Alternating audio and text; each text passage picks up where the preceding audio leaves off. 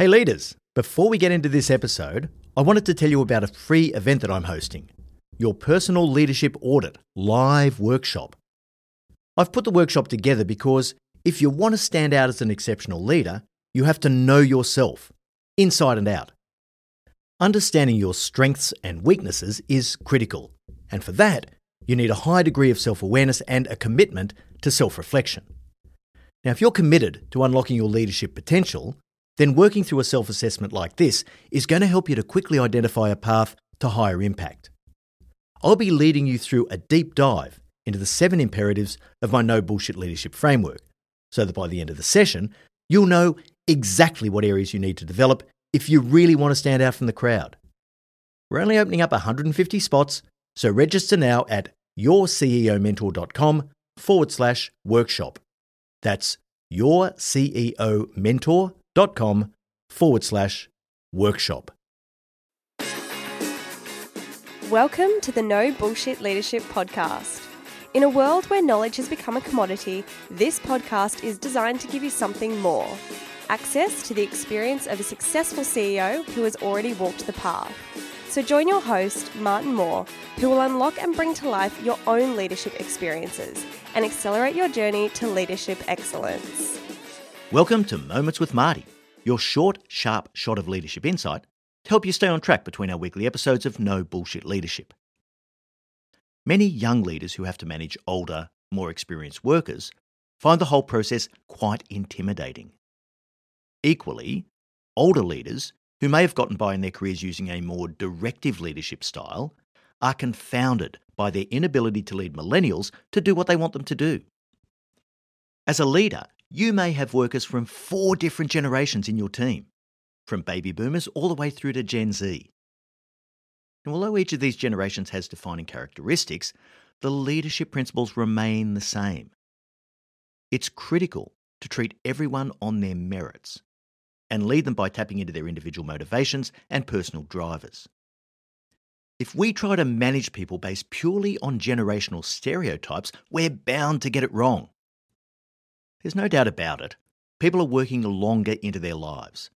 And this is a good thing for all of us. Working longer is associated with lower mortality, depression, and diabetes risk for both men and women. And there's actually an opportunity for businesses here. Older workers are generally undervalued in the job market. As a leader, if you can see the incredible potential for value that older workers offer and find a way to tap into that, you can unlock some real value that your competitors haven't yet discovered. But you have to have the confidence to lead strongly. Bearing in mind, of course, that you might have to use some slightly different techniques to get the best out of older workers. My top tips for leading older workers are: number 1, deal with your own issues first. Make sure you have the confidence and capability to lead people who know more than you do. This is all about mastering your own insecurities. Tip number 2, understand the value that older workers bring. If you don't allow yourself to be intimidated, you'll be able to embrace and use their experience. If you were to employ a deep expert in any given field, you'd expect them to know more than you do. That's what you're paying them for. Think of older workers like that, and you'll find it much easier to lead them. Tip number 3, set a consistent standard, but don't expect the same things. You want everyone on your team to meet the minimum acceptable standard.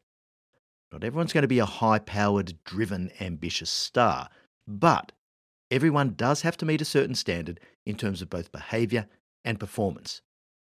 Don't let that standard slip, because you may feel as though you have to make concessions for older workers. The standard is the standard. Tip number 4, make sure someone benefits from their wisdom every single day. Older workers bring years of accumulated experience and judgment. For the most part, they have the type of experience that only comes with miles on the speedo, so capitalise on this in any way you can. Finally, tip number 5, use them as a source of guidance for your own growth. Older people love to think that they have something of significance to contribute. Their willingness and desire to mentor younger and less experienced workers is a huge positive. and this can provide fertile ground for accelerating your own personal development.